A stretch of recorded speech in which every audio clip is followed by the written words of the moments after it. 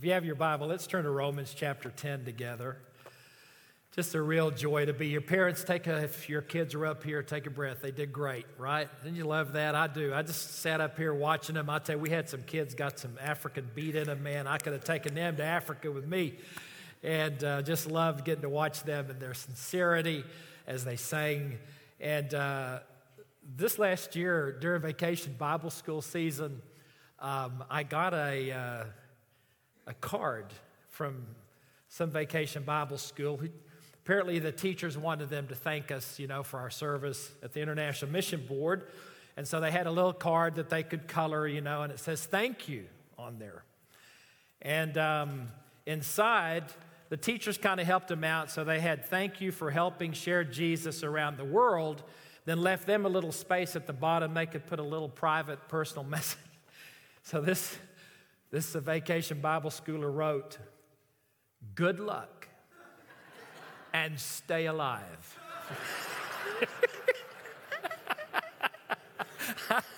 I love that. I treasure that right there. Good luck and stay alive. That's good advice for a missionary, I'll tell you. And it's been a while since I was here, but I tell you, just great to be back. I turned this corner yesterday coming in from Huntsville and saw this parking lot ripped up, and building construction going on and some new facilities. And I'm sure it's probably frustrating for y'all who are waiting for that to get done. But boy, it just says to me, there's life in the church and God is at work and the church is growing. And it's just exciting to be here. Brother Bodo, to get to hear you share last night. By the way, I'm your roommate at the guest house. We hadn't got to meet yet. We kind of been passing ships in the night. Anyway, apologize for taking the ironing board in the iron yesterday. But he preached if you weren't here last night, he preached a great message last night. And to hear about your connection with New York and what's happening there and other places around the world in Zimbabwe and Uganda and Haiti. And I mean, what y'all have learned here at Arab is from Arab, Alabama, you can go anywhere in the world. It's not a secret. There's no such thing as a small church, only small vision. And when we as the body of Christ get in our hearts that God, whatever you want me to do, I'm all in. It's amazing what can happen. Brother Jamie told you, I've been with the International Mission Board 35 years. I was born on the mission field of missionary parents. My mother was a doctor. She was the pediatrician. Dad was a GP, and they went to Africa in 1952, got on a merchant vessel out of New York Harbor and went off to around Europe, stopping every port of call before getting to South Africa, offloaded their four-wheel drive Dodge Power Wagon. My eldest brother was 8 months old, put all their worldly possessions in this truck, and then drove for several weeks to get up into the hinterland of the country of then Southern Rhodesia. Went out 60 miles from the nearest town, and there they planted their lives. Their first hospital was a mud hut, first incubator, little orange box. And that's where I was born. Not in the orange box, but I was born out there in the bush. My dad delivered me in that bush hospital, middle of 5 boys. That never was really a problem until sometime Jamie, I was filling out an application for a passport, and it said place of birth, and I put in the bush. The U.S. government wanted a follow-up conversation about that. But that's where I grew up, and so this cause of mission has just been in my heart from the earliest memories I have.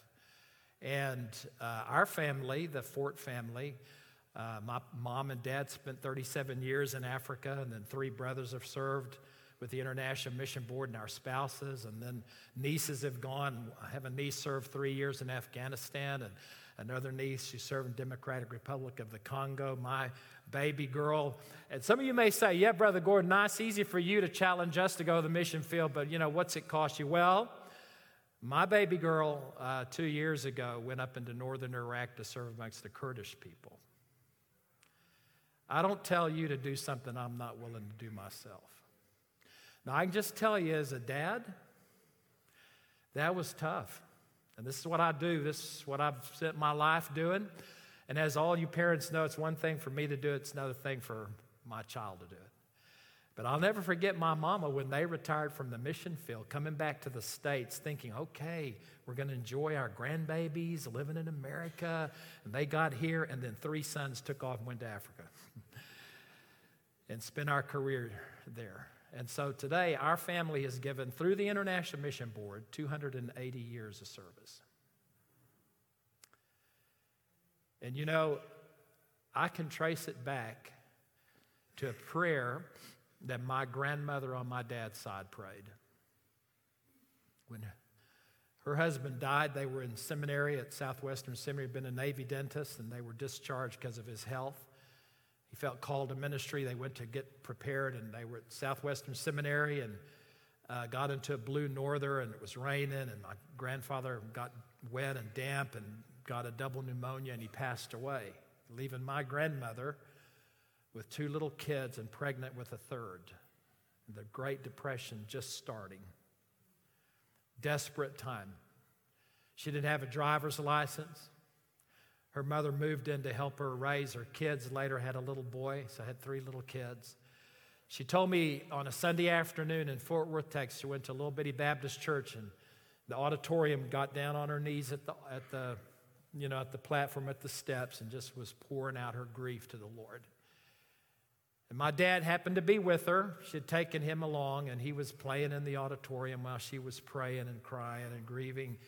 And she said, Lord, if you'll help me through this tough time, I'll raise this little boy to serve you. And when you're ready to call him, he'll go with my blessing.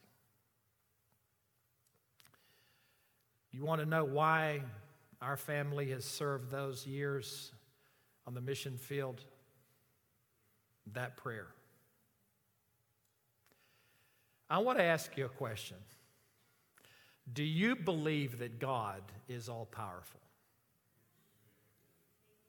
You really believe that? Do you really believe that He knows everything?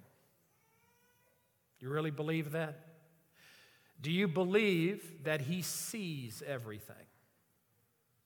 This morning, I may not have a clue what's going on in your life, where you come from, what you've been through, what you've experienced, the hardship, the struggle, what's going on in your life today. I may have no clue, but I'll tell you this, God knows everything. He sees everything. He can do anything. He knows everything. So let me ask you this question then. If that's true, you got someone better to talk to? You got someone with better contacts, better resources, better information? And the thing that has always haunted me when I think about my missionary career, when I think about my prayer life, the thing that haunts me is if I really believe those things to be true, why do I talk to God so little about it? Because I know when I look at our history, we have benefited from the prayers of my grandmother. Don't you think for a minute this morning that a decision God might impress in your heart won't matter? It could literally change the course of your whole family history if you choose to follow Him. Just imagine what would have happened if my mother and father, see, on my mama's side, she was the eldest of 7 girls, and my grandfather was never pleased with her going to the mission field because she was taking his first grandsons, and he didn't like that. What if my mother had chosen to rebel against the call of God, and she and my dad had raised us here in America? What do you think would have happened to us? I wouldn't have been doing this today. Their obedience set the course of my life. When parents ask me the question, Brother Gordon, what will happen if God calls me to the mission field? What's going to happen to my kids? And by the way, yeah, we do take our kids with us when we go to the mission field. Contrary to some people, young couples will say, God's calling us to the field, and some will say, you taking the kids? Well, yeah, they kind of are a package deal. They go with us when we go. And they'll say, what's going to happen to my kids over there if I take them to the mission field? Well, that's the wrong question, brothers and sisters. The question is this. If God calls you and you don't go, what's going to happen to your kids when you raise them in a place of disobedience? Much better question. You see, friends, this text today in Romans chapter 10 and verse 11, there's an incredible statement made here, and we're going to get to it down there in verse 13. In verse 11, this is what it says. The scripture says, whosoever believes on him shall not be ashamed. Because there's no difference between the Jew and the Greek, for the same Lord overall is rich unto all that call upon him. For, here's the statement, whosoever shall call upon the name of the Lord shall be saved. Oh, right there. Every believer in this room should say amen. Even if you don't say it out loud, say it down here in your heart. If you just can't bring yourself to say it out loud, say it down here in your heart. Say amen, because you are counting on that. Because there's no qualifier put in that verse. It doesn't say, I will save you if. It doesn't say, I will save you if you're good enough. It doesn't say, I will save you if you're educated enough. It doesn't say, I will save you if you're the right gender, if you're male or if you're female, if you're Greek or if you're Jew. It doesn't say, I will save you if you're smart enough.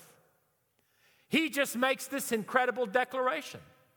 Whosoever calls on the name of the Lord, I will save you. Now look, I don't know hardly anyone in this room, and preacher hadn't given me any background information. But I just have an idea in this room, there's some scoundrels, some scallywags, some stubborn, hard-headed people. And ladies, if you want to give them an elbow from the pastor, just feel free. Just go right ahead. And you know this morning, you know that if you were honest, you know God is not lucky to have you on his team.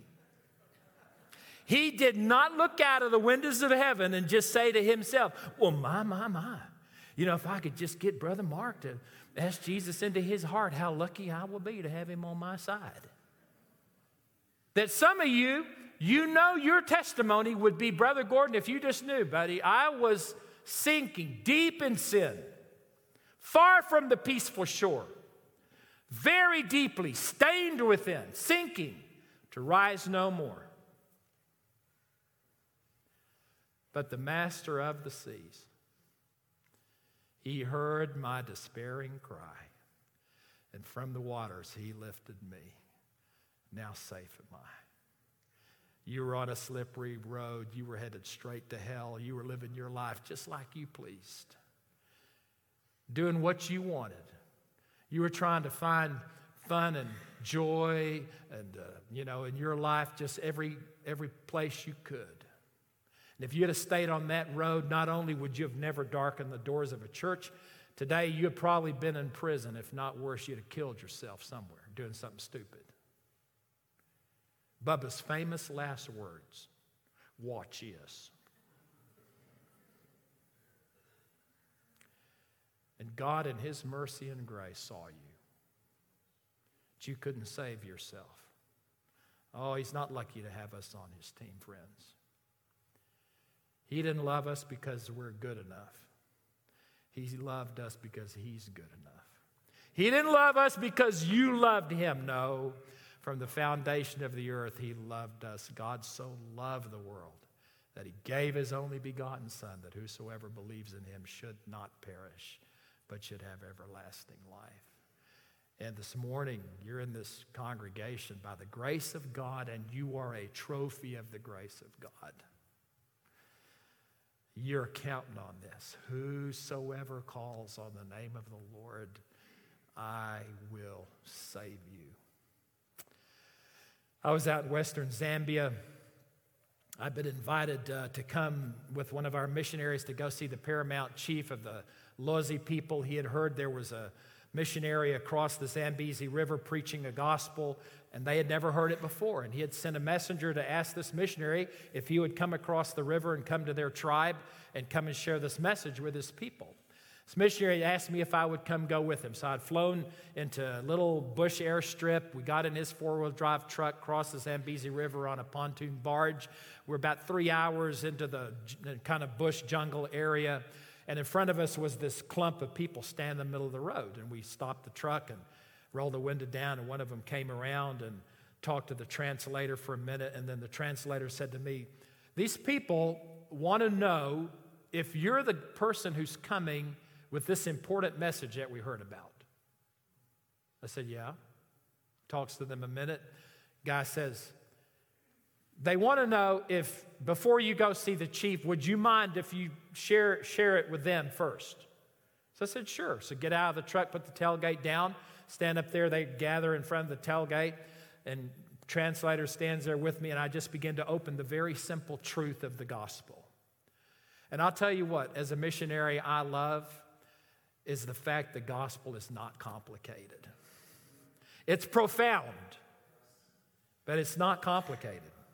You see, the essence of the gospel is that God created each one of us as human beings. The Bible says He saw you when your bones were being formed in your mother's womb. He knows everything about us. He created us, and in creating us, He set a standard by which we would best live. But there's something down inside of all of us that rebels against God's standard.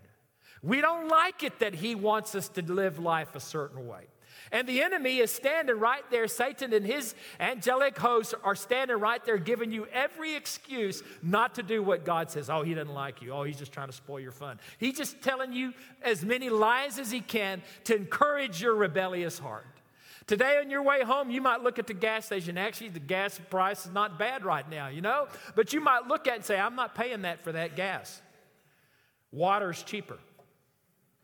Yeah, I'm going to go home and I'm going to get me a couple gallons of water and fill my tank up with that." I mean, well, then people up there in Detroit know about it.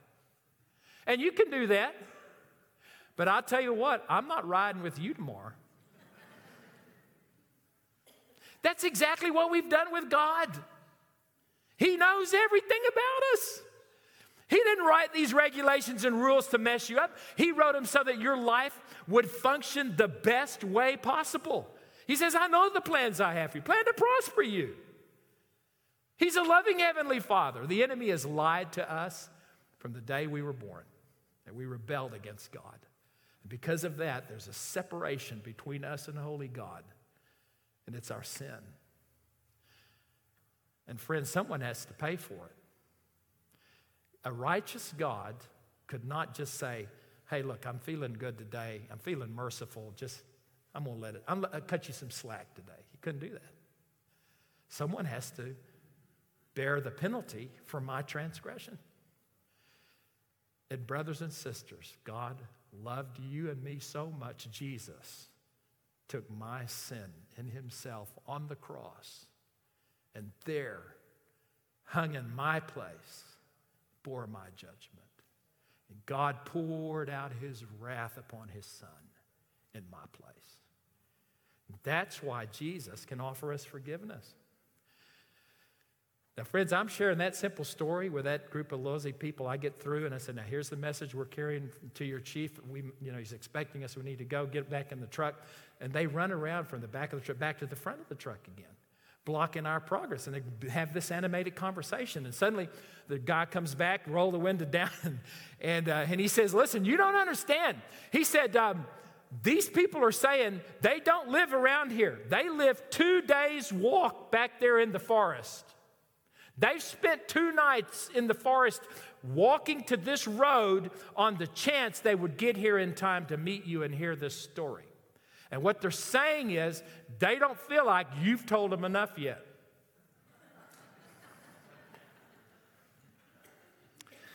See, brothers and sisters, it's hard for us to imagine a people that their whole history never heard Never heard Jesus' name? Never heard about holy God? Never heard about the Bible? Never heard that God had a plan for his creation? Never heard anything, not the shadow of a cross in their communities, not the first text in their language. They've never heard this story before. Can you imagine hearing this for the first time in your whole history? So I get out of the truck. I tell the young men, go get some firewood. We built this bonfire in this big acacia tree. As the sun began to set, I stood there with the interpreter for the next 3 hours, just taking the story of God's history with his people from Genesis through the sweeping story of God's history through the Bible. Nobody moved. I wish you could have been there that night. Watch that. After I got through, I said, now this is the message we're bringing to your people. What do you want to do with it? One by one, those Lozi tribesmen begin to stand up, make their way into the firelight to stand there to say, this is the only way of life. We must follow it. They're under that incredible canopy of the African stars, a gentle breeze blowing. We led them in prayers. Those Lozi tribesmen begin to call on the name of the Lord, repenting of their sin, putting their faith and trust in him. And what do you think God did? You think he looked out of the window of heaven and just said, sorry, not a good time for me? You think he looked out of heaven and said, I'm sorry, y'all don't dress quite right? You think he looked out of the window of heaven and said, y'all don't know enough, you're uneducated? No, what did he say? Same thing he said to you. Whoever calls on my name, I will save you. And I just tell you what, you may not get very excited about it, but the Bible says heaven rejoices when one sinner repents and comes to faith. I just tell you what, I think in heaven there was a little party going on. I have an idea. God just told old Gabriel, cut loose with your trumpet over there. We're going to enjoy this. There's a celebration taking place because you may not get excited about it, but I'll tell you what, that was the price of the blood of Jesus Christ shed on the cross in my place, and the windows of heaven shocked to see the Lamb of God slain from the foundation of the earth. And now they're seeing why he died on the cross. Here are people putting their faith and trust in him, being born out of complete darkness into the light. Friends, it's a good gospel that we have. Sometimes we just lose a little confidence in it. Last year I was out in the island of Cuba, and there's a group there called the Santero cult. They dress in all white. I want you to see one of their guys. He's in the high priest in this cult, and he and his wife are both involved in it, actually. And they believe in spiritism, occultism. They're just chained deep in the chains of spiritual darkness. I'll tell you, there's a glint in that guy's eye right there of evil. But look at this next picture. All right, back it up one. Not photoshopped, okay? Shave his mustache off, there he is. What do you think happened to him? He heard the gospel. And he and his wife put their faith and trust in Jesus Christ, and the power of God changed his life, broke the shackles of his sin, and today he is a Baptist pastor on the island of Cuba. The gospel has power and authority, friends. I was down in Rio, Brazil about 3 weeks ago. I'd gone through there on my way to São Paulo to lead a prayer conference for our missionaries. And I'd been there a couple of years before, and I was reminded of an event when the president of their home mission board, Pastor Fernando Brandão, during a meeting we were having, walks up to me with his phone, and he says, Pastor, I want to show you a picture. And he pulls his phone up, and he shows me this picture, and he says, see that? It was a picture of one of the most horrible human beings I think I've seen.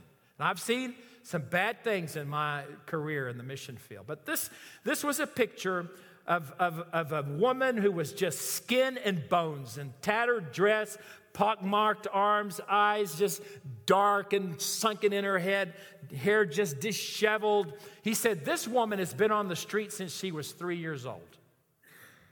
When we took this picture, he said we had found her in a gutter in an area of Rio called Crackaville. Body battered, broken, helpless. He said, I want you to remember this picture. I'll tell you, I can still see it so vividly in my mind. After we got through with our meeting, we went across the street to their Bible school. They were having a meeting there, and a chapel service invited me to come and share greetings and speak a word to these students. And so I did. We just had a wonderful time of fellowship. And then when I got through and we had the benediction, he motions to a couple back in the congregation to come forward. And this young couple comes up, and he said, do you remember that picture I showed you? I said, this is Maria. Look at her.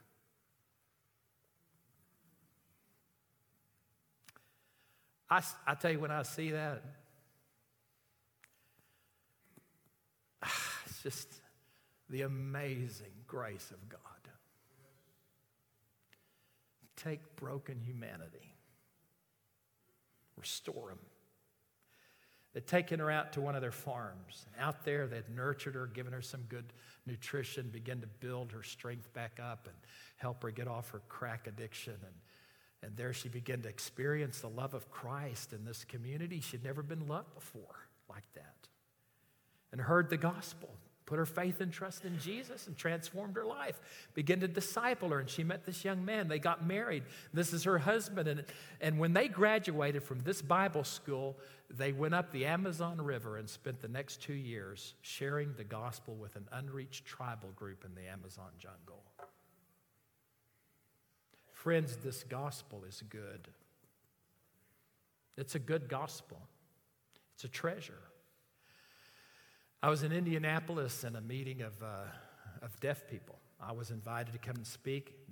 They're called the Southern Baptist Convention of the Deaf. They've been meeting at that time for 40 years, and I'd never heard of them. And there are about 750 of these mostly deaf people, some who were born or raised with deaf parents or deaf families. And so I was going to speak to him, and a lady got up to lead the music, and she kicked her shoes off down on the floor and got up on the platform, and I thought, kind of like, wow, this kind of relaxed place, you know? And she's standing up there, and so she kind of does this to the media guys, and they turn this music on. She does this for louder, gets louder, and she does some more louder, and it's like, I'm telling you, my head was pounding. And I just like, man, who would have thought you need hearing protectors in a deaf convention? I mean, I was just like, what is this about? And so then she stops him at this volume, and then she begins to sign the song in time to the beat of the music. And then I realized why she kicked her shoes off. She was waiting until she could feel the vibration of the music through the floorboard of the platform on the soles of her feet. And I'll tell you what, I was sitting there and I saw that. And I watched the way that group was worshiping, and I suddenly realized, you know what? If we're going to reach the deaf people in the world today who are lost, they need a deaf missionary to come share the gospel with them. It'd be much better for us to plant deaf churches than for them to try to learn about God in a hearing church like ours. It's not that we can't do sign language, but they need their own form of worship.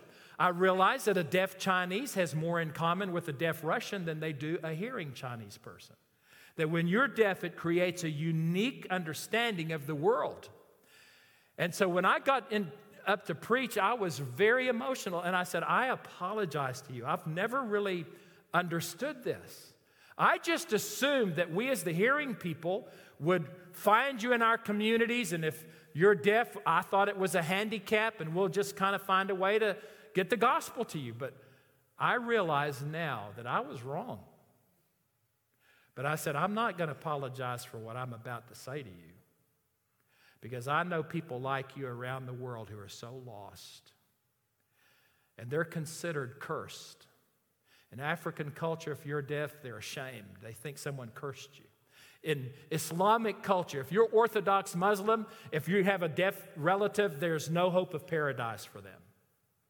It's a blemish, precludes you from paradise, hopeless. The end of the service, when I gave the invitation, we ran out of cards at 75. Within 3 weeks, there were over 40 applying to be missionaries. Today, around the world, are deaf missionaries sharing the gospel with the deaf people. Some of them found their way into East Asia. found a commune of 15 deaf guys living on the streets in a little hovel place where they're just kind of eking out a living. They're just considered worthless. And these deaf missionaries found them and began to learn their dialectical sign differences and begin to share with them, invited them to a retreat center that they had rented. And they went out there and spent a week with these 15 guys. And in the course of that week, shared the gospel with them. And at the end of their time, they asked this group of deaf guys, now this is the message of the gospel. Would you like to put your faith in Jesus? And so this one deaf guy signs, are you telling me that if I become a believer in Jesus, that I never again have to be afraid of the evil spirits who live in our land? And our missionary signs back, yes, that's exactly right. And she said, this deaf guy signs back, that's the best news anyone has ever told me. Those deaf men put their faith and trust in Jesus Christ. Because of security, they found a private place to have a baptismal service. And I want you to see this one guy getting baptized out in this little pond. He's signing his testimony, his faith in Jesus. And now look at what happens after he's baptized. Oh, friends, we have a good gospel. This is the hope of a lost world. And this gospel is in your hand. There are people that God will use you to touch that I'll never meet. Your testimony, your experience, your training, your background, your interests, God has put you together as a special ambassador of His. There's places that He wants to take you to represent Him. It starts right across the street, right here in Arab. And there's some of you in this room, God may want to take you a little further, maybe up to New York City to help Brother Bodo. I'll never forget when I was a country pastor in Texas, when I was going to university at A&M. I met this bivocational rancher, and we were having a chat. We were working cows, and he says, Brother Gordon, I'll tell you what. He said, I'll go anywhere in the world as long as I can be back in Burleson County by sundown.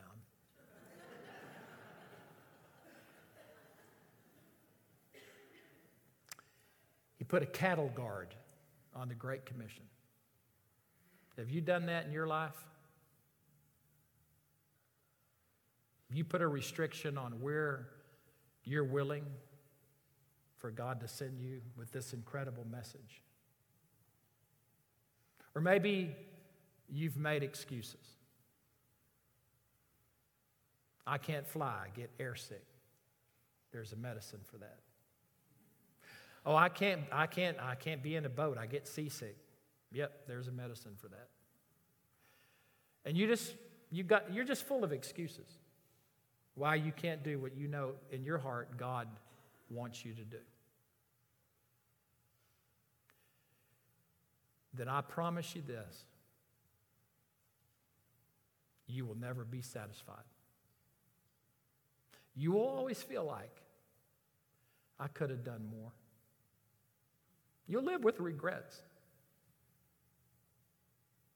Don't do that. Don't run from the greatest adventure of your life. God will never send you where He can't keep you. He's never going to ask you to do something that He won't provide you the resources to do. He wants you to trust Him as your Heavenly Father. He's a good Father.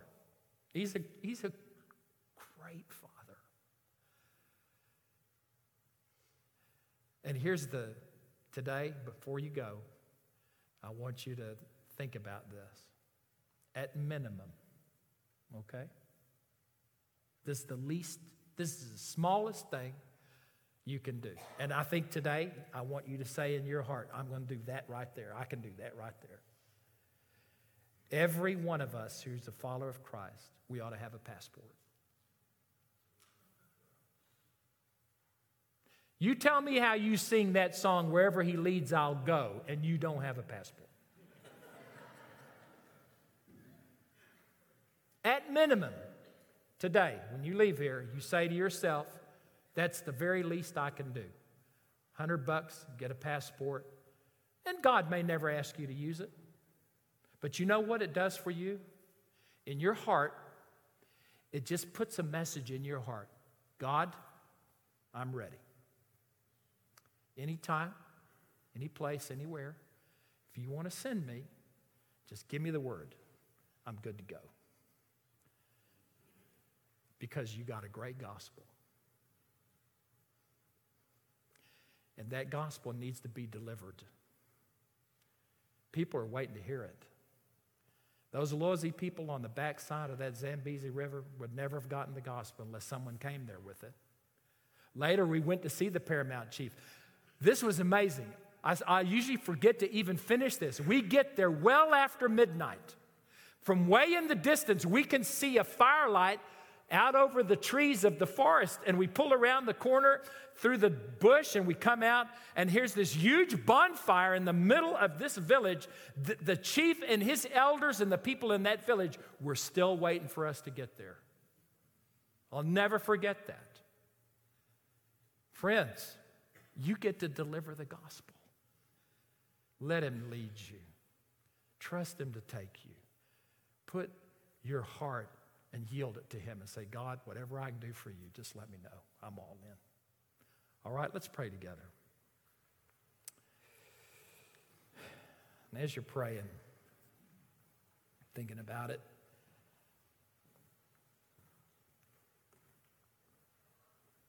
for some of us, perhaps the first step you need to take is to put your faith in Jesus Christ today, to trust him as your personal Savior.